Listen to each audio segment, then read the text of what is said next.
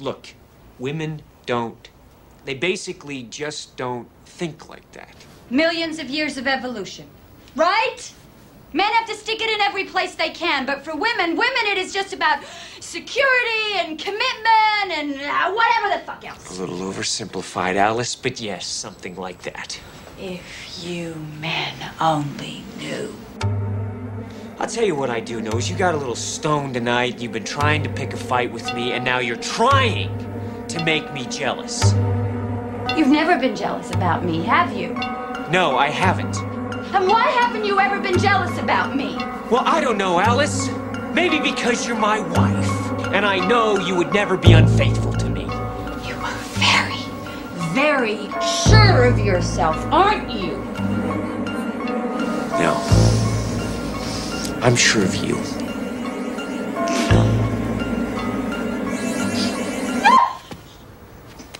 Do you think that's funny?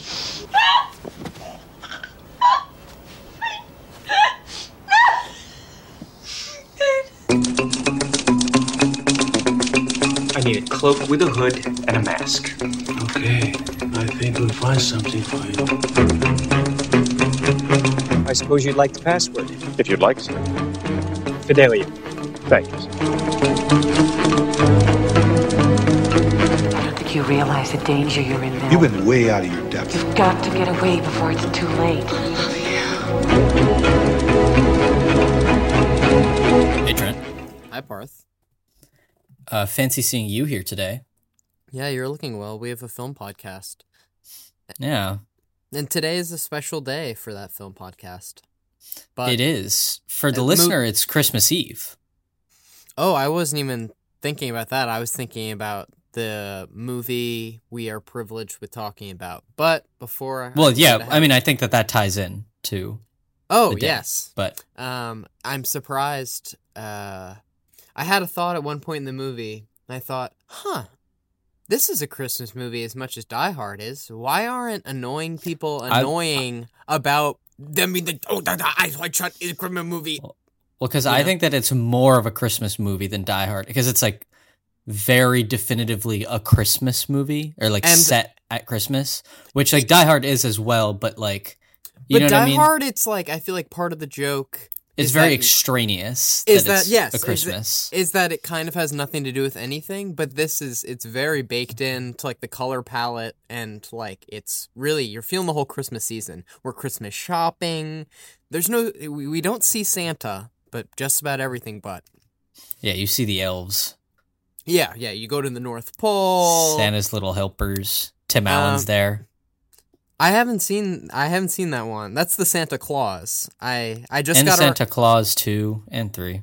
This is my first Christmas season where I was lucky enough to see National Lampoon's Christmas Vacation, which really was a treat. Have you never seen it before, or had you never seen it before? That's people's reaction because people hold it so sacred. Trent, that's a big Parth and His Father classic. I mean, granted, if someone in this day and age was like, yeah, I haven't gotten around to seeing Elf yet, I'd be like, what have you been doing that's so important? So granted, yeah, I understand.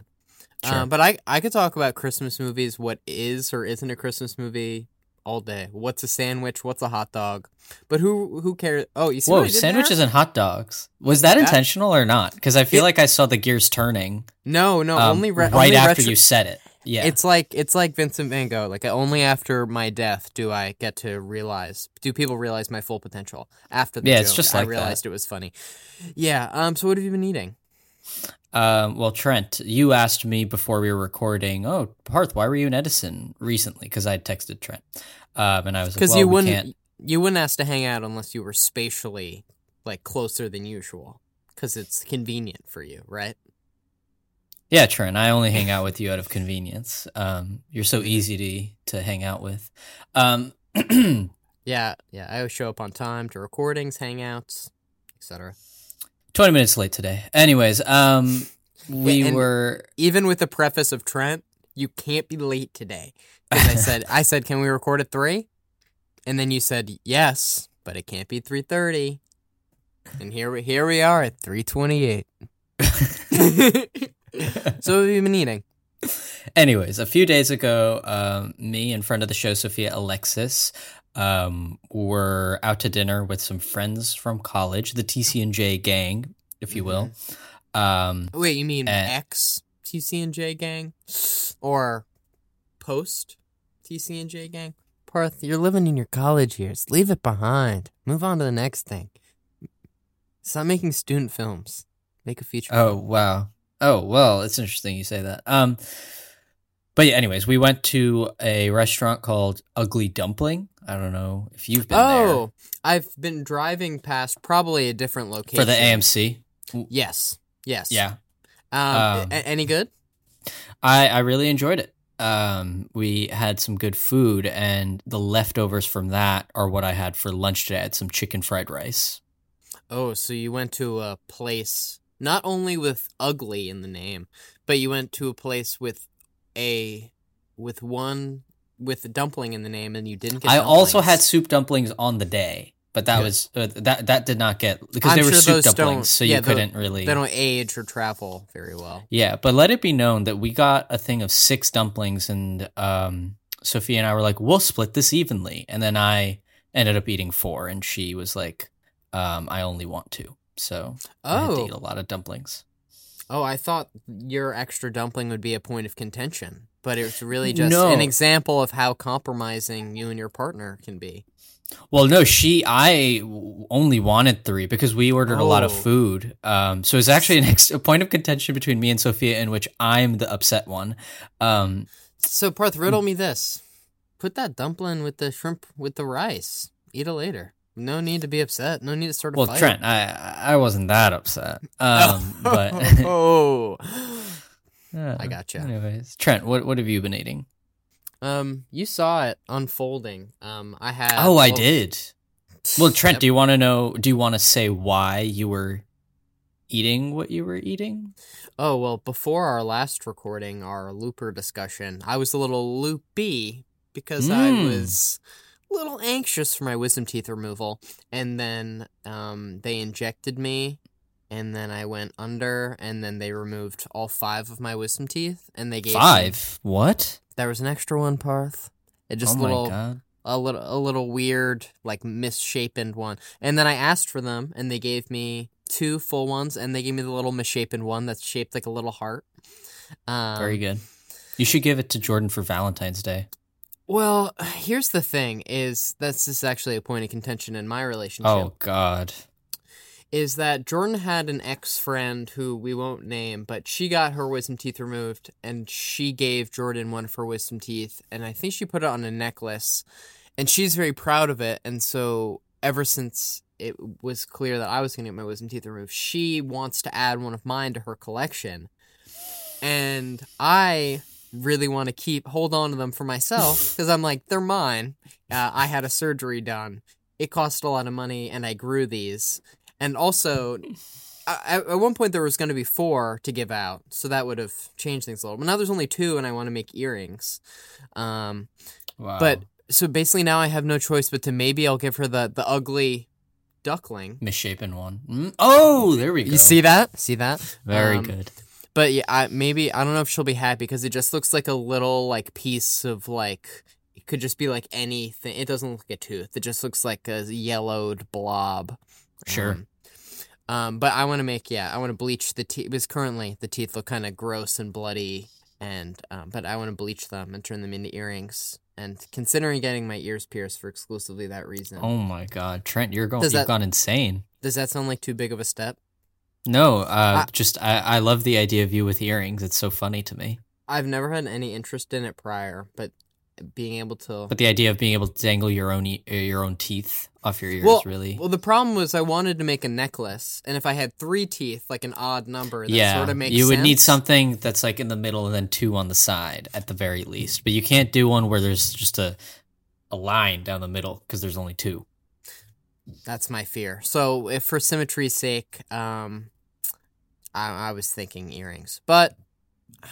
what do you think about us talking about the movie now? Well, I think that I'd really like to, but there's just no way to be able to do that while we're on this side of the episode, the pre-intro. I'd say until the intro music plays, there's no way in hell that we can talk about the movie. No, I just like it's. If only someone would cue the.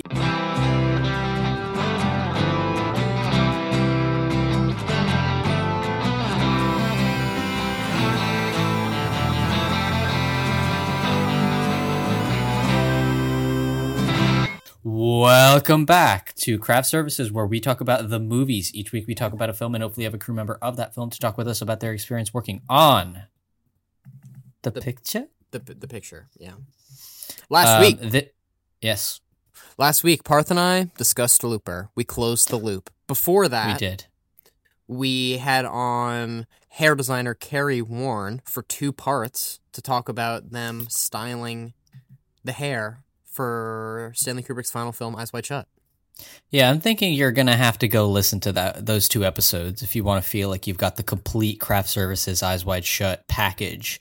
Yeah. But while you're here, you should probably just like listen to us talk about the movie and maybe just like hear me give a 10-word synopsis. It's you? I think it's me because I think you did it. I did. I closed the loop last week. Yeah. I had something in my mind. I knew it wasn't my week, but I was like, Trent. have some cute Trent. and funny, I'd say. Wait, no, I'm curious. I'm curious. You go first. Okay, sure. I'll just be the designated word counter. Tom, or can I do TC as one word? You can. I did JGL last week. Very good. Yeah. TC and Nicole have marital issues. And there's secret orgies. I just thought, I was like, this movie is what would happen Wow, where is this going?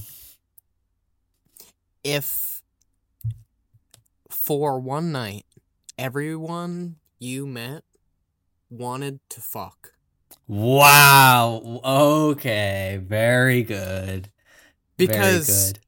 that's pretty much the movie. I mean, it is.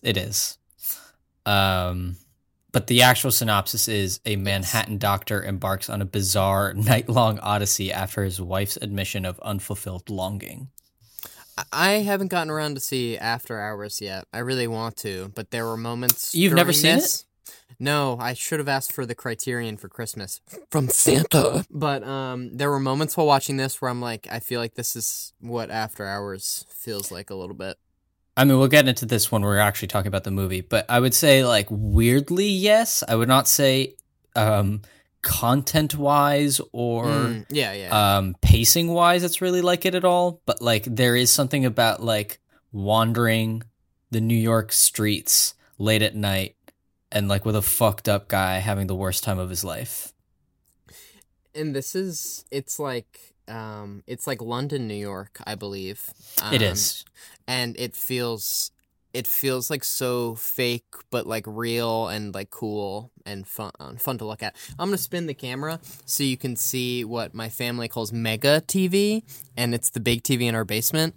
And I went upstairs after the film, and I said to my father, "What a privilege to watch a Stanley Kubrick film down there on Mega TV." On Mega TV? Do you know how many inches it is? Because I've been to your basement, and that is a big TV.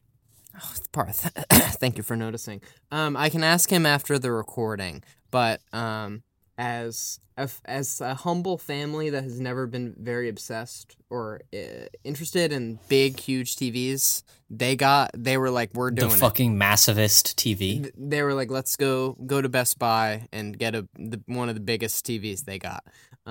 Sure. And the colors and the Kubrick and it was awesome. Great. Friend of the show, Adam Volerich, has a 77-inch OLED TV. Is that bigger than this, you think? I don't know because I can't remember how big your TV is, but you've been to my house and you know the TV in my room? Mm-hmm. That would be if like my TV was 10 inches or 12 inches long or bigger than it already is. Oh, wow. That sounds like it costs a lot of money, like making a movie. So, Wow, very good. I'd say the budget of this movie. When you started talking, I was like, let's just. I'll turn this around. So the Okay, budget. no, was fuck my conversation. No, I love you. But the budget was $65 million. No, but the budget is $65 million. Okay. Anyways, continue. Was $65 million were spent in order to make this film, and in return, what did they earn, Parth? $162.1 million. Yeah, $162.1 million. Sorry, Trent. I think I got snippy because you cut me off, but that's okay. No, not because you cut me off, but you're like, fuck this conversation. It's fine. But no, I actually really like spending time with you. We have a long history together, and we've worked on a lot of movies together. So we have a sort of production history between us. Trent, sometimes you're not with us for the recordings, and then you come back, and I realize, wow, what a treat to have the Transition King with us. Oh, thanks. It's especially funny to hear you say that when I went into our shared folder like 20 minutes ago. Oh, and I was like, and I was like, oh, Parth, we're covering Wonka. Cool. And you said, oh, I've got something to tell you. I alone interviewed the Wonka editor. It was spectacular. But I can edit that because it's actually fun to edit the interviews I wasn't present for because it's like I learned something because you excluded me. So it's like the best way I can get a version of that interaction is if you just let me witness it after the fact. So Eyes Wide Shut was developed by Stanley Kubrick after reading Arthur Schnitzler's Dream Story in 1968. What a name. When Kubrick was looking for a project to follow 2001 A Space Odyssey. He brought on journalist Jay Cox, bought the filming rights for the novel. And for the following decade, he considered making an adaptation of the book as a sex comedy with a, quote, wild and somber streak running through it, and wanted it to star either Steve Martin or Woody Allen in the main role. Neither of those would be good. But I think the movie would be very different. I don't think it would be the serious movie it is now. I mean, I think a Steve Martin movie directed by Stanley Kubrick would be like really interesting to see, but I'm very fine with us not having a Woody Allen. This starring. is like, remember when we remember Jaws Summer and they were talking about like Jaws? It was like Jaws 3, People Zero. It was like that was going to be a National Lampoon. Like it was going to be That's what this feels like. But I audibly laughed like 5 or 6 times while watching it. It's a funny movie. It's just like weird the things people say. Sure. But yes, he did still end up with a funny movie, but I'm glad that the casting was more down the middle. So over the course of this decade, Kubrick also considered Tom Hanks, Bill Murray, Dustin Hoffman, Warren Beatty, Albert Brooks, Alan Alda, and Sam Shepard for the lead. Those are so many different conversations we could have. I mean, if you're like Kubrick, I guess you just sort of have the pick of the litter of like, well, what actor do I want to work with? Who's the most famous person right now? Yeah. Because it seems like those are some of the most famous people just like from the 70s to the 90s. Oh, definitely. Yeah. Yeah. So the project was revived in 1994 when Kubrick hired Frederick Raphael to work on the script and updated the setting from 20th century Vienna to late 20th century New York City. Tom Cruise was in England because his wife Nicole Kidman was there filming The Portrait of a Lady, and the pair met with Kubrick, who then casted both of them. Jennifer Jason Leigh and Harvey Keitel were cast in supporting roles and filmed by Kubrick, but due to scheduling conflicts, they both ended up dropping out of the movie. Wow. Harvey Keitel was going to be the Sidney Pollack role. Is that the pool guy? Like the guy he has the long, serious conversation with at the end? Like the doctor whose party it is? Wow. Yeah. Do you know who Jennifer Jason Leigh was going to be? I did, but I don't remember now. Probably a woman who bumps into Tom Cruise and wants to have sex with him. cutie, you want to fuck? Wow, despite the circumstances. I don't know why she sounds like that in my version of her. It's like... So, due to Kubrick's fear of flying, the entire film was shot in England. Soundstages were built at London's Pinewood Studios and included a detailed recreation of Greenwich Village. Kubrick's perfectionism went as far as sending workmen to Manhattan to measure street widths and note newspaper vending machine locations. Real New York footage was also shot and was rear projected behind Cruise. Larry Smith, who first served as a gaffer on Barry Lyndon and The Shining, was chosen by Kubrick to be the film's cinematographer. Wherever possible, Smith would make use of available light sources visible in shots such as lamps and Christmas tree lights. And when this was insufficient, he would use Chinese paper ball lamps to softly brighten the scene. Kubrick's perfectionism also led him to oversee every visual element that would appear in a given frame, from props and furniture to the color of walls and other objects. Nicole Kidman revealed that her explicit scenes with the naval officer played by Gary Goba, what a name. Yeah, a lot of crazy names today. Yeah, were filmed over 3 days, and Kubrick wanted them to be, quote, almost pornographic. Yeah, no, cut the almost. It's there. So filming finally wrapped in June 1998. After shooting was completed, Kubrick entered a prolonged post-production process, and on March 1st, 1999, he showed a cut to Cruise, Kidman, and Warner Brothers executives, and then he died 6 days later. The film opened July 16th, 1999 in the U.S. Dang, Parth. Towards the end there, that bit, some of that information was kind of a bummer, don't you think?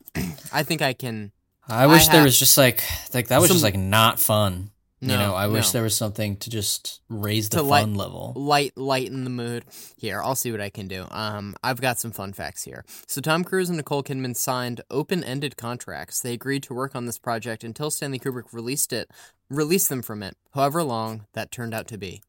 And I believe this turned out to be the longest film shoot ever, or at least that was true at the time. That might be one of the fun facts. So hold on, humble listener. Tom Cruise and Nicole Kidman spent so long living in the UK due to the prolonged shoot that their 2 children acquired English accents. Vincent Mother Kidman. Anyways, Papa Tom, Papa Cruise.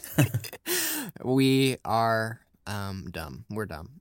So Vincent D'Onofrio gave Tom Cruise and Nicole Kidman this advice: rent a house or apartment because you're going to be in England for a while. Famous from the first half of Full Metal Jacket. Knows that Stanley Kubrick will be like, hey, your collar's crooked. Let's do 99 takes, So the password Fidelio is the title of Ludwig van Beethoven's only opera. In the opera, Fidelio is a woman who disguises herself as a man to save her lover. Sounds thematically consistent. No, I'm sure it was just a coincidence. It's just an accident?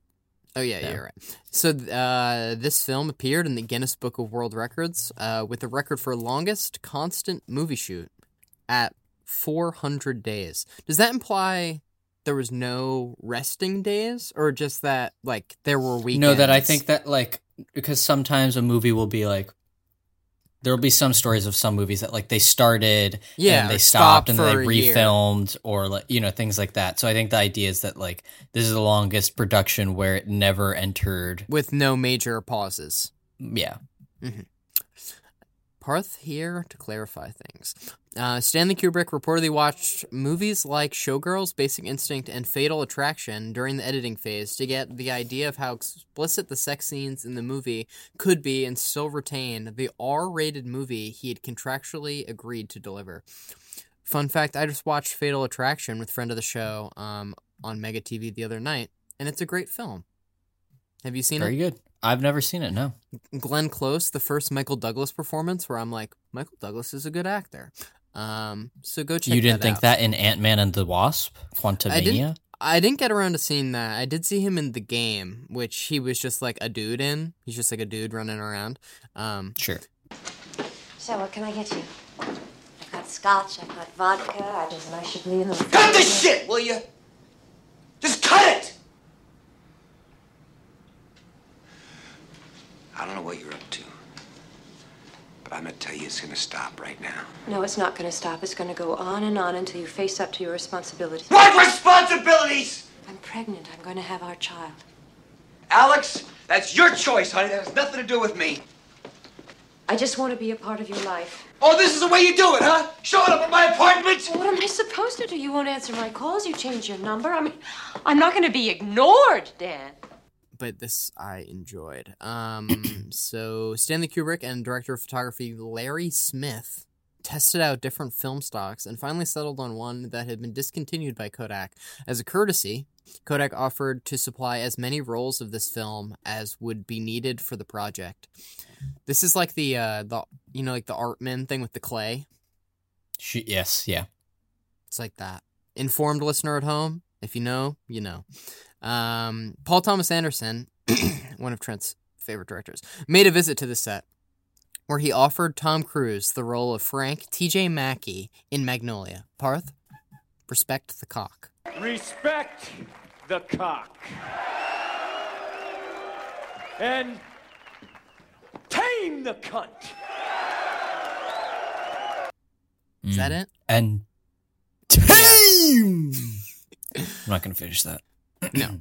And final fun fact, rest in peace to our friend and respected filmmaker, Stanley Kubrick. Stanley Kubrick's first film to open at number 1 in the United States of America. His home before he got paranoid of flying and stayed in England until his death. Doesn't he seem like someone who could be English? And then you're like, huh, he's from New York. Are you kidding me? Is he not English? Whoa. I'm happy to be the one. Oh my god, what? Born in NYC, baby. That's insane. He's a fucking freak. Yes, and then just spent his whole life sort of He was filming raised in the Bronx? Are you fucking kidding me? What? And then he stationed and anchored himself in England. And made people fly to him. And he's like, you go to New York, you fly on the dangerous airplane and measure the street corner. And then come back and tell me. Do you need some time? I can go eat another pudding cup. Oh, I didn't even say what I ate. Did you really not? Oh no, I guess we talked about the wisdom teeth. Yeah. Yeah, you had pudding. I had pudding, guys. I had pudding. Okay, Parth, did that buy you enough time? Yeah, sorry, I was just so entranced by Stanley Kubrick's origin. But I've got some people that were not so entranced by this movie. Can I read the first one? Sure. Is the first one Luke, like one of the sons of the Bible? No wonder he's so upset. 'Cause it's captioned, warning, this is porn. In all caps. And the content said, well, no offense, Luke. If you think this is porn, you haven't seen. You haven't been on the internet. You haven't been on the internet recently. Moving forward, I bought the movie to learn about the doings of the elite. Parth. I don't know what it means. Parth. What does that mean? Parth, I've just started this review, and I haven't even read it till the end. And I'm ready to say something. I think this could be the craziest 1-star review we've ever read. Wow, that is crazy. So I'm going to start from the beginning. I bought the movie to learn about the doings of the elite, in parentheses, research. So this is research. But found that it is nothing but a porno. It contains graphic full-figure nudity and sex scenes galore. I could not finish the movie, but ejected it from my Blu-ray player and deposited it into the trash can. Wow. Give it to a friend. Okay, I guess. And yeah, give it to like one of the other sons of the Bible. For this very reason, I won't own a copy of Rush, even though I'm a longtime Formula One fan. Now, what does that mean? Do you know? Well, they're talking about the movie Rush, directed by Ron Howard. But like, I guess I haven't seen that movie, but maybe there's sex in it. But I don't. What is the correlation? But it's not like, is Rush another movie with a bunch of sex in it and they're accidentally reviewing it? Or are they just quickly transitioning the topic from Eyes Wide Shut to Rush? Whatever Trent, that I don't is. know, but I know that one person found that review helpful. You love to share that fact. And what did David... Well, because like who found that helpful? For whom was this like, oh, this is going to inform my purchase decision making? Because it's interesting, because if anything, the only person crazier than the person who wrote those crazy words is someone who sees those words and is like, this is helpful. Exactly. Who's crazier, the crazy man or the man who enables him? You can lead a crazy person to water, but you can't make them finish your metaphors. Yeah, exactly. So what did David have to say? So David's Sukovadi wrote, the picture ratio that Stanley Kubrick intended wrong.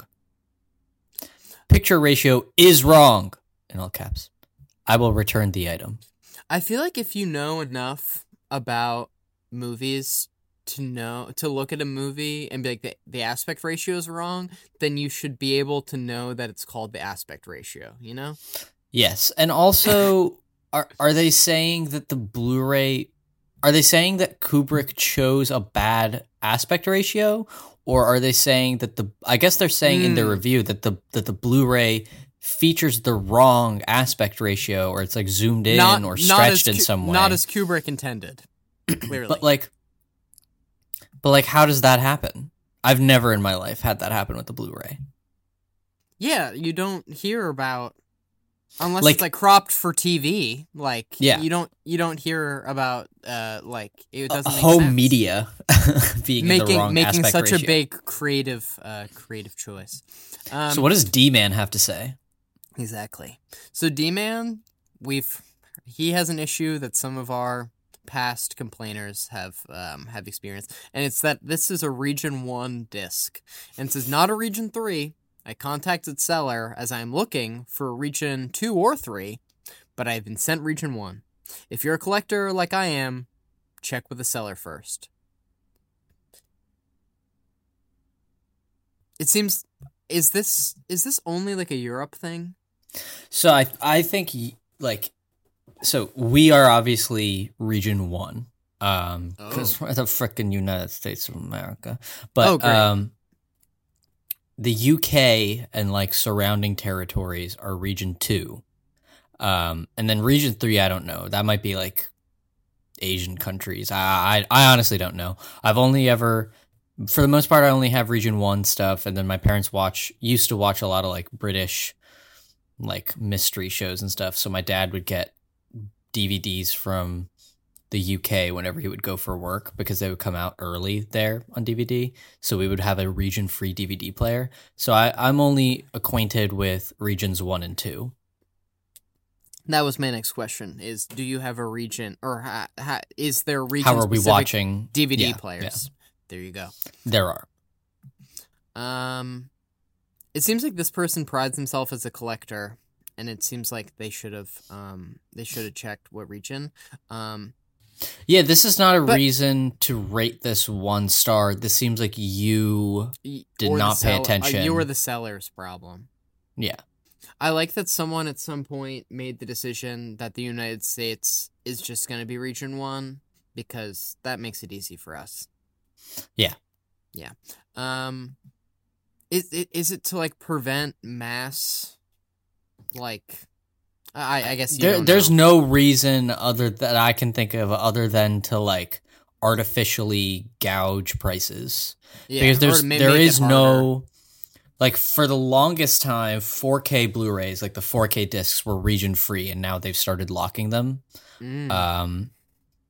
But yeah, I mean there's no reason I can think of other than you would not have if you lived in the UK, you couldn't buy a Blu-ray from the US if it was cheaper, because now it won't play on your DVD player. You know what I mean? So Parth, what's working?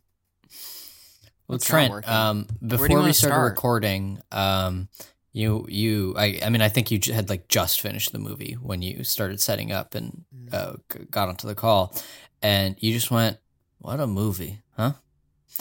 And I think I said, "What a banger," and then you were there like, we go. and then you were like, "Well, literally," and then we chuckled about that for a while. I'm so clever. You are. But what's working for me is pretty much everything. It's funny are you aware of this movie's like reputation? And that like people didn't like it? It seems like it was the only Kubrick film that opened at number 1. Well, that was partially because like he died and like everybody's like, it's the last Kubrick film, like it's a big deal. And also, as star-studded as his previous movies were, they were not Tom Cruise in 1999. You know what I mean? Like that was like a big dog of a big dog. I think he's the biggest star in the world at that time. Yeah. Still is in some of our eyes. Parth and also like considered like a normal person. Like now he's like a weird freakazoid. But like back then it was like, oh, Tom Cruise is just like a really good actor. He seems like so nice with his wife and kids.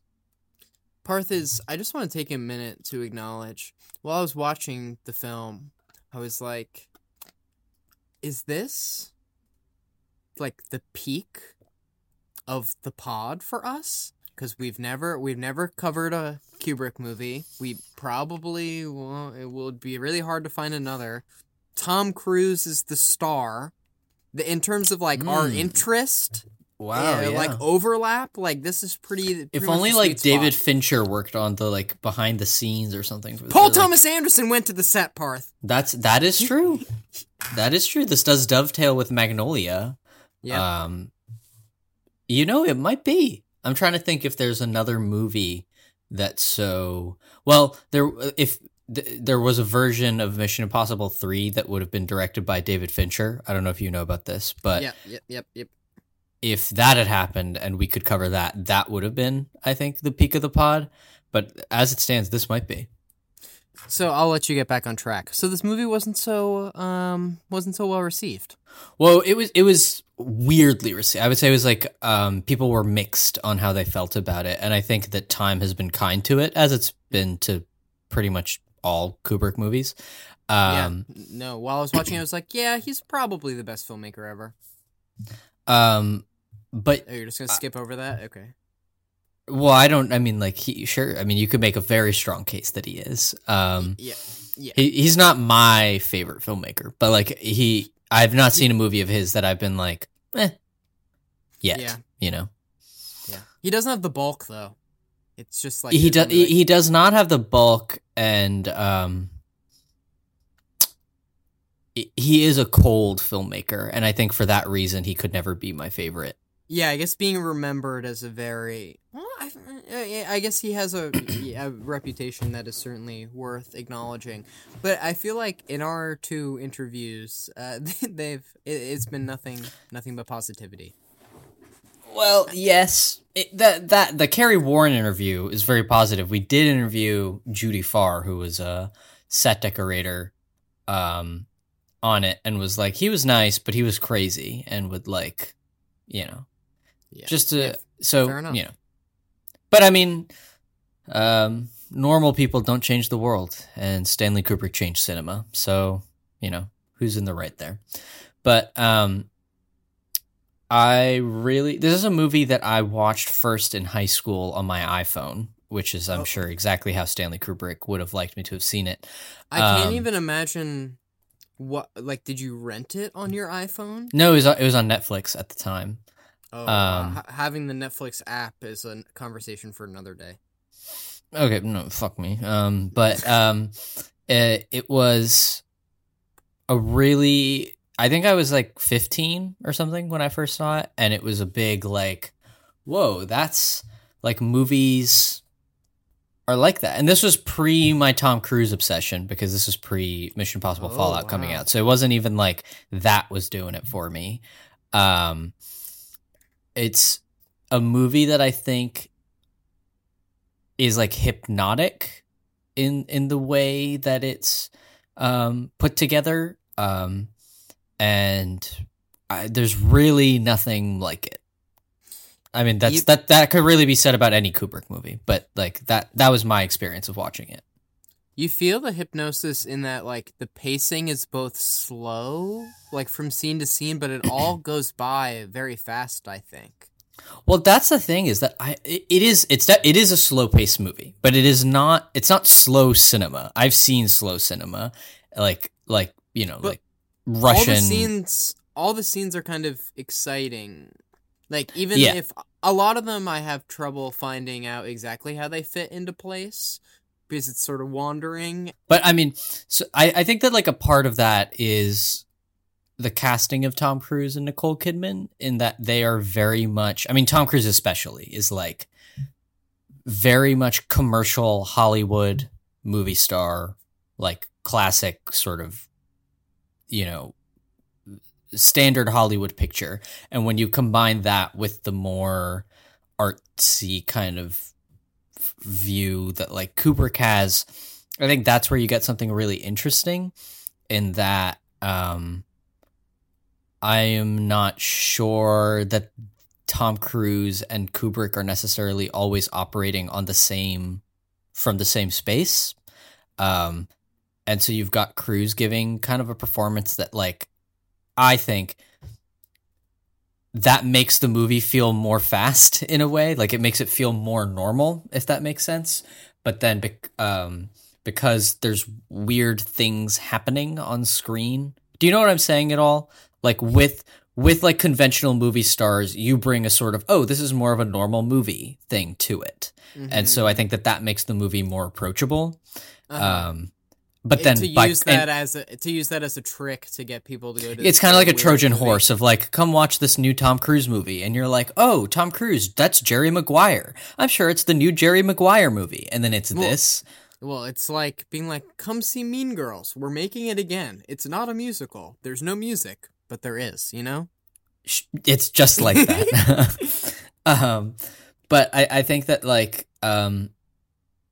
Yeah, I don't know. I've always been fascinated by the idea of using like conventional movie stars to sort of Trojan horse an audience into seeing a weirder film than they otherwise would. And I think that it both makes the movie more or like conventional and more weird, because Tom Cruise movies don't typically have orgies in them. I wanted to get your take on Cruise's performance, because he's doing something weird. Am I crazy? No, and both him and Kidman are doing something weird. Well, so okay, and this is where I'm going to come across as the fanboy here, but no, I like it. I was like, Tom Cruise feels like an alien in this. I mean, I guess more than usual, but like the supporting actors who are talking to him feel like real people, but it feels right. And I was like, in like The Shining, like Jack Nicholson doesn't feel like a real person, but like it feels right. And it's the same thing here, where like it doesn't feel real, but it feels right. Dad? Yes? I'm hungry. Well, you should have eaten your breakfast. We'll get you something as soon as we get to the hotel, okay? Okay, Mom. Hey, wasn't it around here that the Donner Party got snowbound?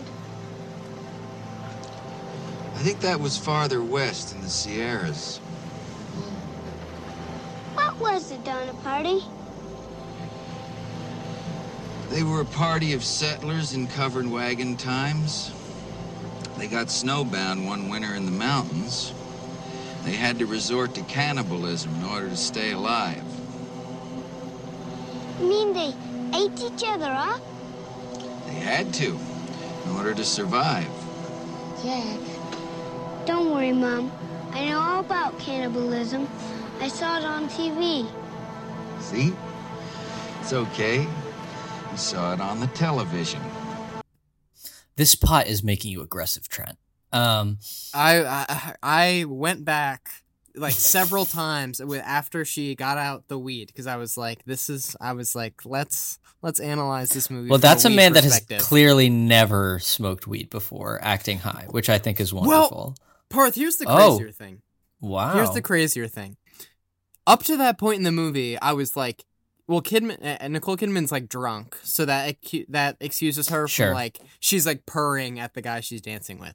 But she's good, and during that whole first scene, I'm like, Tom Cruise is a little like stiff, and then they smoke the pot, and I'm like, Tom Cruise becomes normal, and Nicole Kidman goes from normal to like I'm speaking at like 50% speed, and then Sure. she laughs and she like crumbles, and I was just like, these people or I don't know. Someone there hasn't smoked pot recently enough. It's just... relax, Alice. This pot is making you aggressive. No, it's not the pot, it's you. Why can't you ever give me a straight fucking answer? I was under the impression that's what I was doing. I don't even know what we're arguing about here. I'm not arguing. I'm just trying to find out where you're coming from. Where I'm coming from. Look, let's say, for example, you have some gorgeous woman standing in your office, naked, and you're feeling her fucking tits. Now, what I want to know, what are you really thinking about when you're squeezing them? Alice, I happen to be a doctor. It's all very impersonal, and you know there's always a nurse present.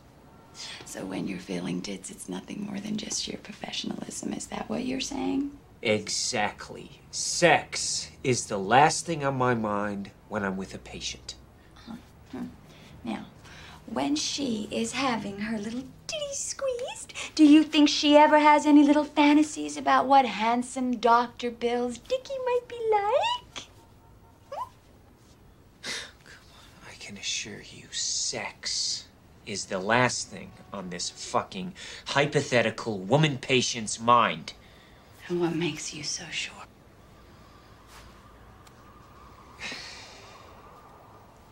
If for no better reason, because she's afraid of what I might find. So part of the reason that people didn't like this movie when it came out, as my understanding at least, is like people thought that Cruise was bad in it. I think the consensus is that Kidman was good, and she is very good in this. Yeah. But I think that Cruise, it's very difficult for me to believe that someone as like two perfectionists, like Cruise is a perfectionist and Kubrick is definitely a perfectionist. It would be difficult for me to believe that a movie that went shooting for 400 days and like shot like 200 takes of every scene, that this performance would be unintentional, you know, that it just sort of happened upon. That was intentional was the exact word I was about to use. This was no mistake. I think that, I mean, there's been lots of like write-ups about this movie, so I don't know that we're necessarily adding anything interesting here. But like, sure, this is kind of an interesting case study of Tom Cruise, the man, in that, you know, I don't know his personal life. Ideally, it's not anything like what happens in this movie. But, Bill Hartford, that's his name? Yeah. I think so. Doctor. He shows he shows his doctor card a lot. Yeah. And Parth, if you ever OD on a speedball, don't worry. He'll show up and just like tap you lightly and be like, yeah, she'll be okay. Just let her sit here. Not going to administer any care. It's kind of a deconstruction of like the movie persona that Tom Cruise has. And I think that this sort of like alien performance that he's giving is like, you see him in that party scene and you're like, there's the Jerry Maguire Tom Cruise. Like he's like laughing. These girls are fawning over him. Like he's, you know, charismatic and like cool and good looking. And, you know, he's all the things that we expect, but there's just something like weird about it. And you can't put your finger on what. And I feel like the movie is slowly like breaking him down until there is only the weird that, you know, again, I'm not speaking about him, the man, but him, the like persona that we see. But there's only the weird that we know that Tom Cruise tries to hide. Do you know what I mean? And so I think that there's some sort of like, that's part of why people didn't like it, is that I think people did not accept that deconstruction at the time. correct me if I'm wrong, and I thought that this would come up in the production history, but I'm pretty, this ties into what you're saying, I'm pretty sure, as you mentioned, Cruise and Kidman were, like, I don't know if they were married yet, but they were together. Yeah, no, they'd been married for, like 9 years or something like that. Okay, so imagine if you and your wife are married for 9 years and you have kids, and then a very famous director contacts you, and he's like, I'm going to do a movie starring you and your wife, and then has separate meetings with both you and your wife talking about your decade worth of relationship issues, naturally, and then writes the details of the movie based around those conversations. And then you have to act in the movie based on your real life. Are you saying that this is a cause of a breakdown of their marriage? Well, that isn't what I was going towards. I was just saying, like, what a crazy fucking situation. Well, yeah. But also, and also just the fact that it's, like, deconstructing their marriage sort of in real time, and also may or may not have let a hand in eventually. A helping hand. But I heard someone, like, the scene on the street where he gets, like, called gay always felt weird to me. And then I heard someone on a podcast be like, I love that that's Kubrick, like, addressing, like, Tom Cruise, like, in the media, like, being accused as gay. And because that always, like, sticks out to me, because I'm like, why does this interaction happen? Like, that interaction is funny because it goes on for so much longer than you think it's going to. Because if that interaction were to happen in real time, like, there's a reason people shout mean things at a moving cars, and it's because the interaction ends. You're like gone. That. And you can say the mean thing, and then you're gone. And if they just, like, shoved him and called him a slur, but then they, like, turn around and they're like, we're talking now. And, like, we're going to talk for the next, like, 30 minutes or 30 seconds, and we're just going to reiterate the fact that we think you're gay. Hey, what team's this switch hitter playing for? Looks like the pink team, this huh? Faggot. Faggot. Merry Christmas, Mary. Hey, hold on. My brothers are back there. They're prime cut of meat, baby. You want to take a ride in this bike, Kelly, you stupid faggot? Looks like we got a moon puncher going on here, You huh? should standing so close. Get out of here. I got dumps that are bigger than you. Come on, Macho Man. I mean, I think that's part of the, like, hypnotic, like, people don't act like that or talk like that, and I think that's part of, like, what brings you in, if you know what I mean. What I found funny is I was like, there's nothing about Tom Cruise in this particular moment that would, like, prompt someone on the street to, like, do that. It's just, like, so out of nowhere. I mean, the movie is a lot about, like, sort of masculinity, or at least Tom Cruise sort of exploring whatever emasculation he's feeling because his wife admits that she had this, like, sexual fantasy. And so I think that, like, I don't know that the movie is very, is this happening or is this not happening?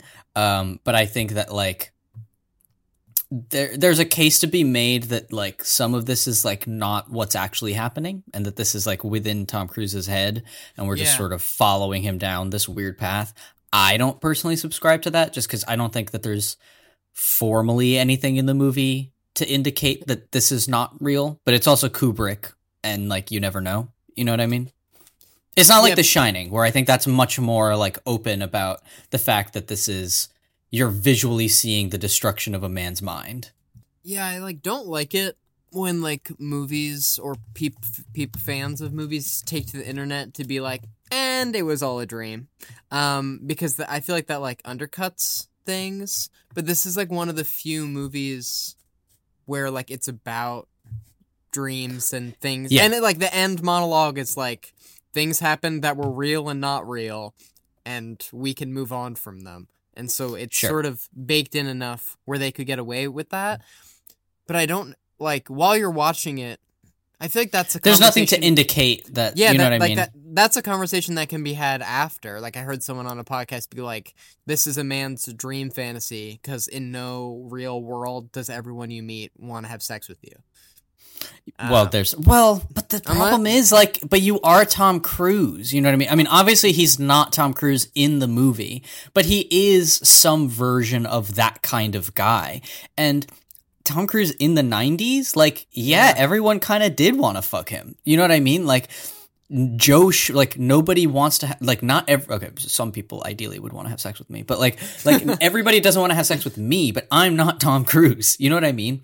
And so I think that, like, I somewhat brush up against the idea that this is just like some guy's fantasy, because this is a nightmare. Like, this is like a horrible, horrible thing to go through. And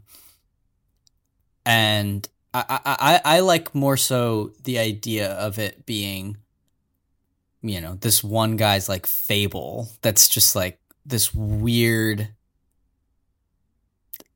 I don't know, thing that happened. Parth, do you think the family's safe, or do you think that they are still do you think they're still in jeopardy? I think they're safe. But I don't know that that's a happy ending. Like, I don't think anything happens to them. I don't think that Bill ever tells anybody anything that happened, or, you know, whatever. But I don't know that, like, they've really resolved their marital issues. You know what I mean? Like, just because Nicole Kidman is saying, like, it's fine, Tom, we just got to put it all behind us. I don't know why she has an accent in my thing. She's American in the movie.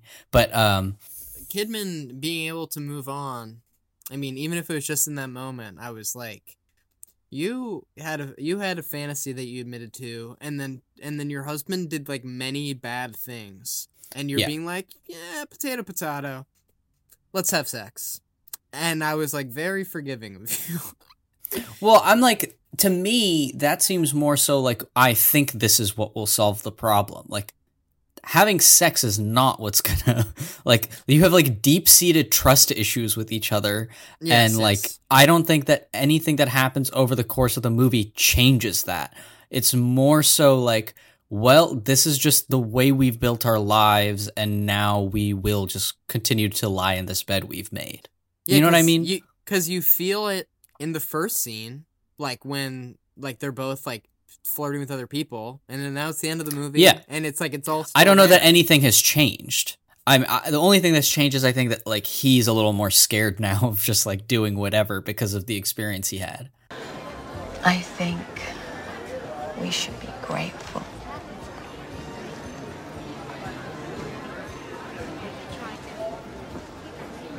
Grateful that we've managed to survive through all of our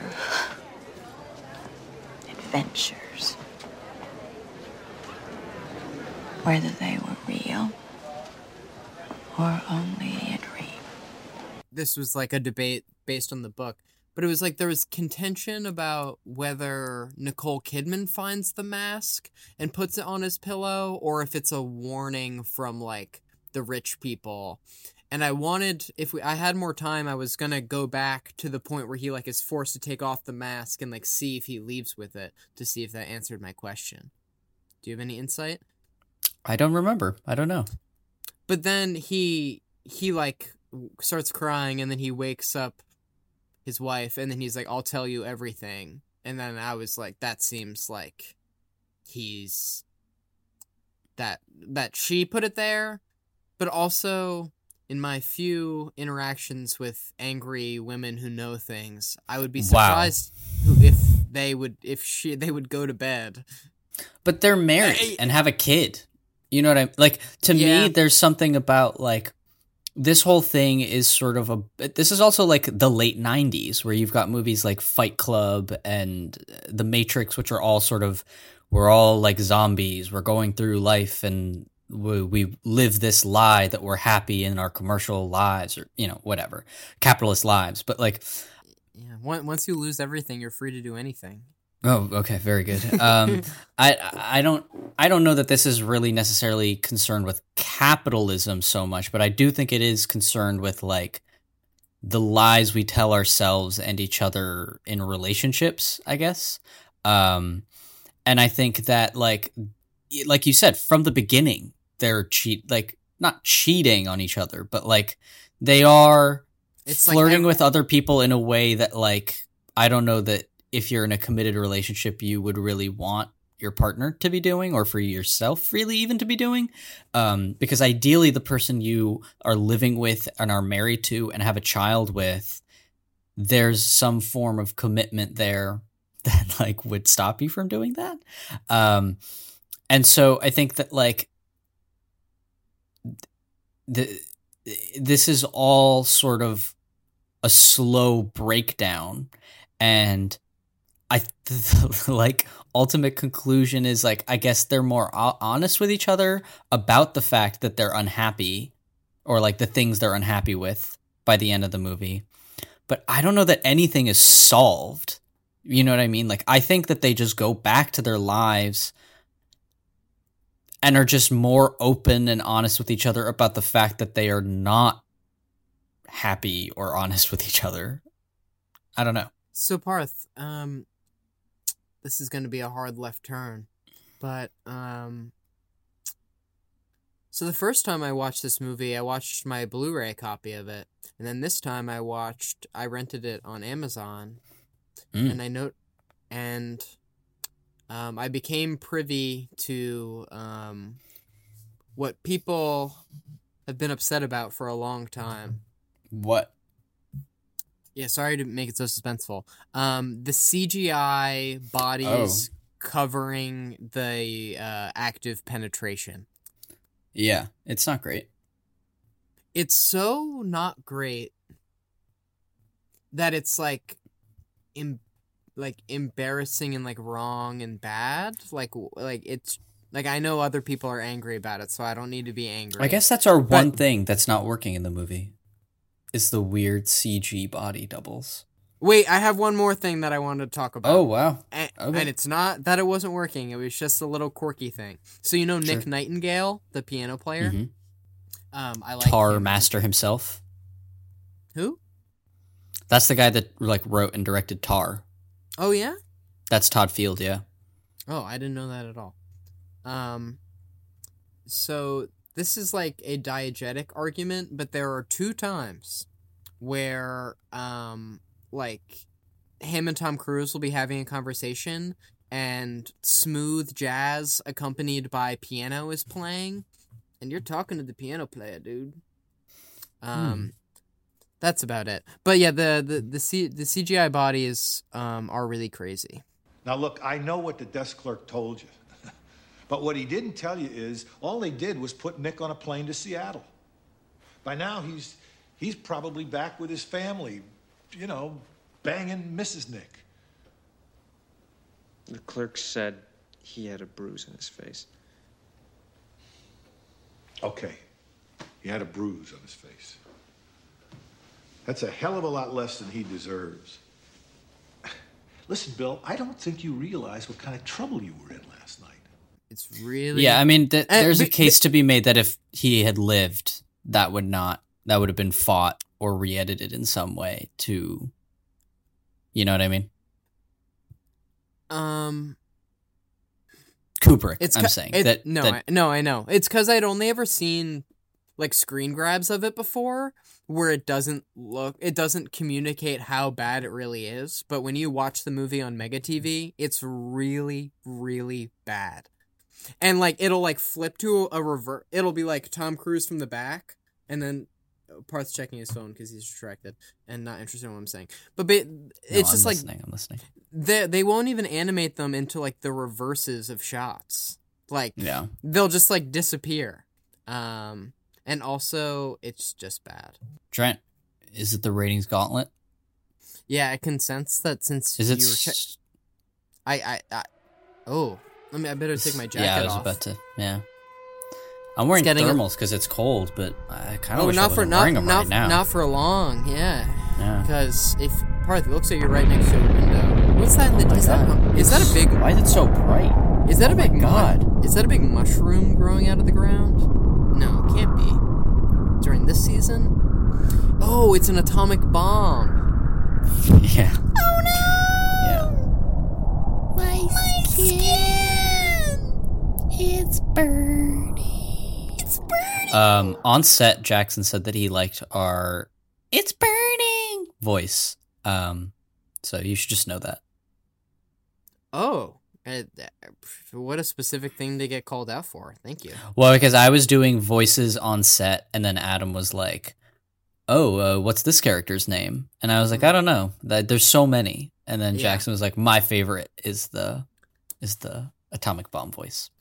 That if someone wasn't a listener to the pod and they heard that interaction, you'd have to explain like, "Oh, yeah." So I've a million layers of like lore. So I have a film podcast, and there's a part called the Ratings Gauntlet, and there's a part where when we enter into it, where we act like a nuclear bomb has been. Why do we like? Where did that come from? Because I've kind of just never questioned that a nuclear bomb is happening, but like, why is a nuclear bomb happening? There's really no reason. And we never stopped through Oppenheimer, through Thick and Thin. We never stopped to think, is this a tasteless joke? These are probably okay. Maybe only for Oppenheimer would it be a tasteless joke. Other than that, I think it's fine. Cool. Yeah, the Ratings Gauntlet. So Parth, would your mom like the movie? If you listened to last week's episode, you learned that we got rid of Would You Recommend? Recommendation. No. So now it's mom, rewatchability, and out of 10. and rating. Yeah. Yep. So I'm going first. Yeah. So I do not think my mom would like this movie. I think it's too weird.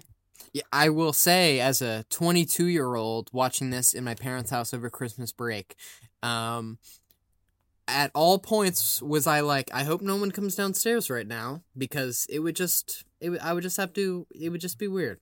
I would just have to explain myself. Yes. Yeah.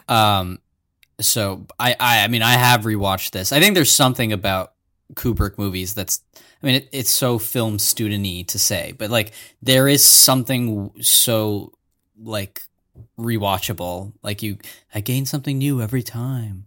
It's a different experience every time, but it is, you know what I mean? Like it sucks because it's true. Parth, if you keep the camera moving at so smoothly and at such tight angles, you deserve to rewatch a second time. Yeah. And as far as a rating, I'm going to give it a 9.5. It's not quite a 10 for me. There are some slight pacing issues in the middle, I think. But other than that, everything is like, I feel like 9.5 is like pretty freaking good. You know what I mean? So I think I brought it up to my mom that I would be watching this later, and my dad didn't know what the movie was, so he's definitely seen it. But my mom, I think she has, or if not, I'll ask her. But I think if she watched it now, she doesn't like Tom Cruise, as you know. But this movie is like so much sex that I think she might watch it and just be like, it was just too much. It was too much. She would like leave a review and be like, "Warning: this is porn." No. My mom has much more of a cinematic eye than that, but sure. it just might be a little bit much for the senses.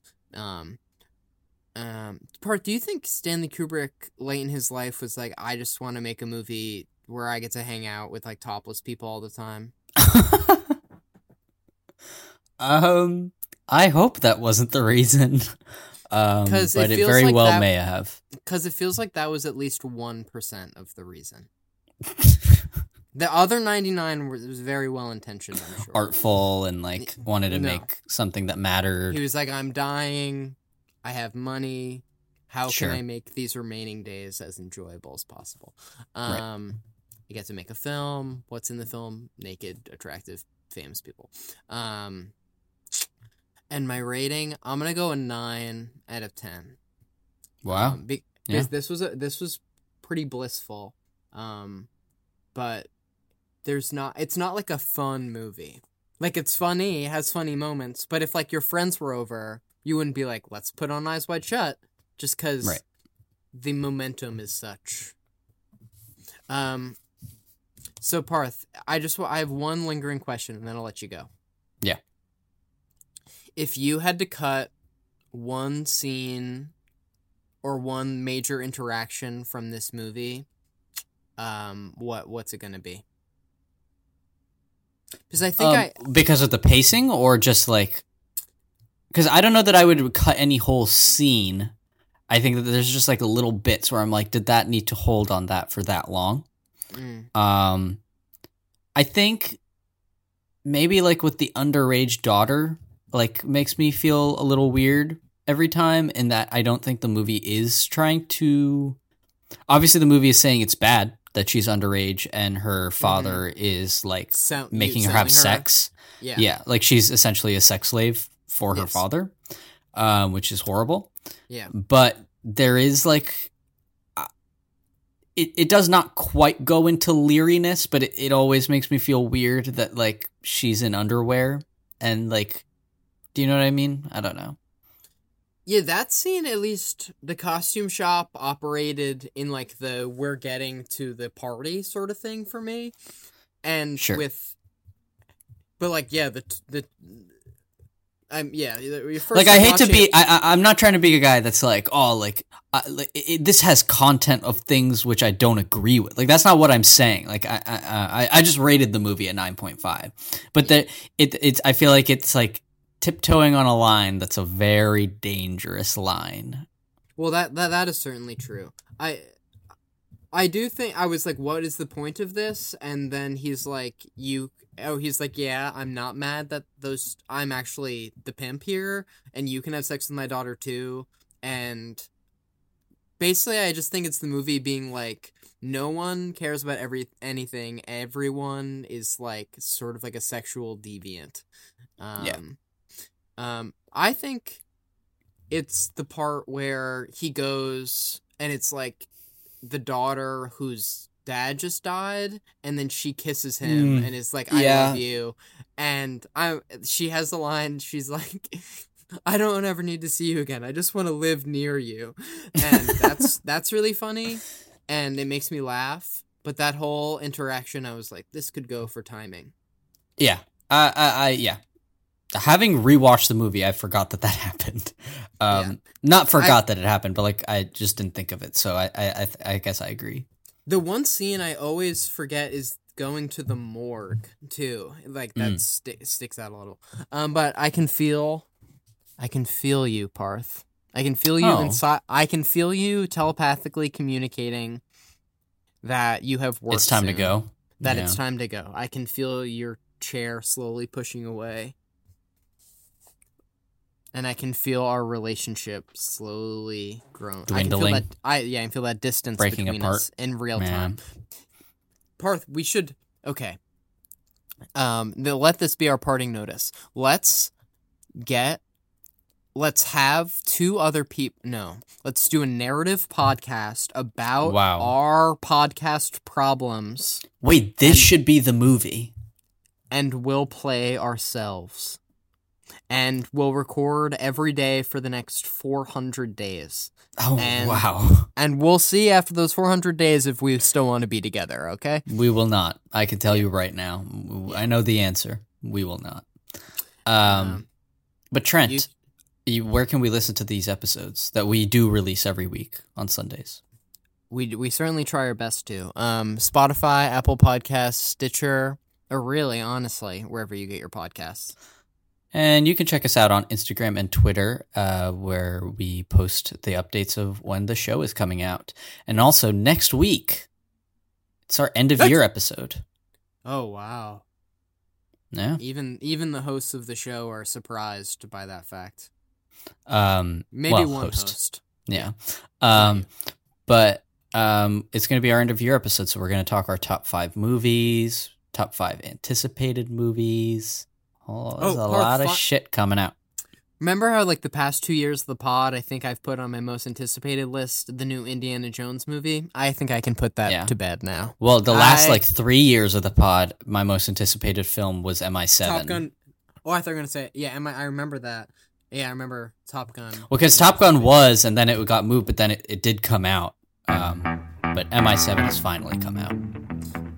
Yes. Thanks for listening. See you next week. Yeah, guys. See you next week. Bye, guys.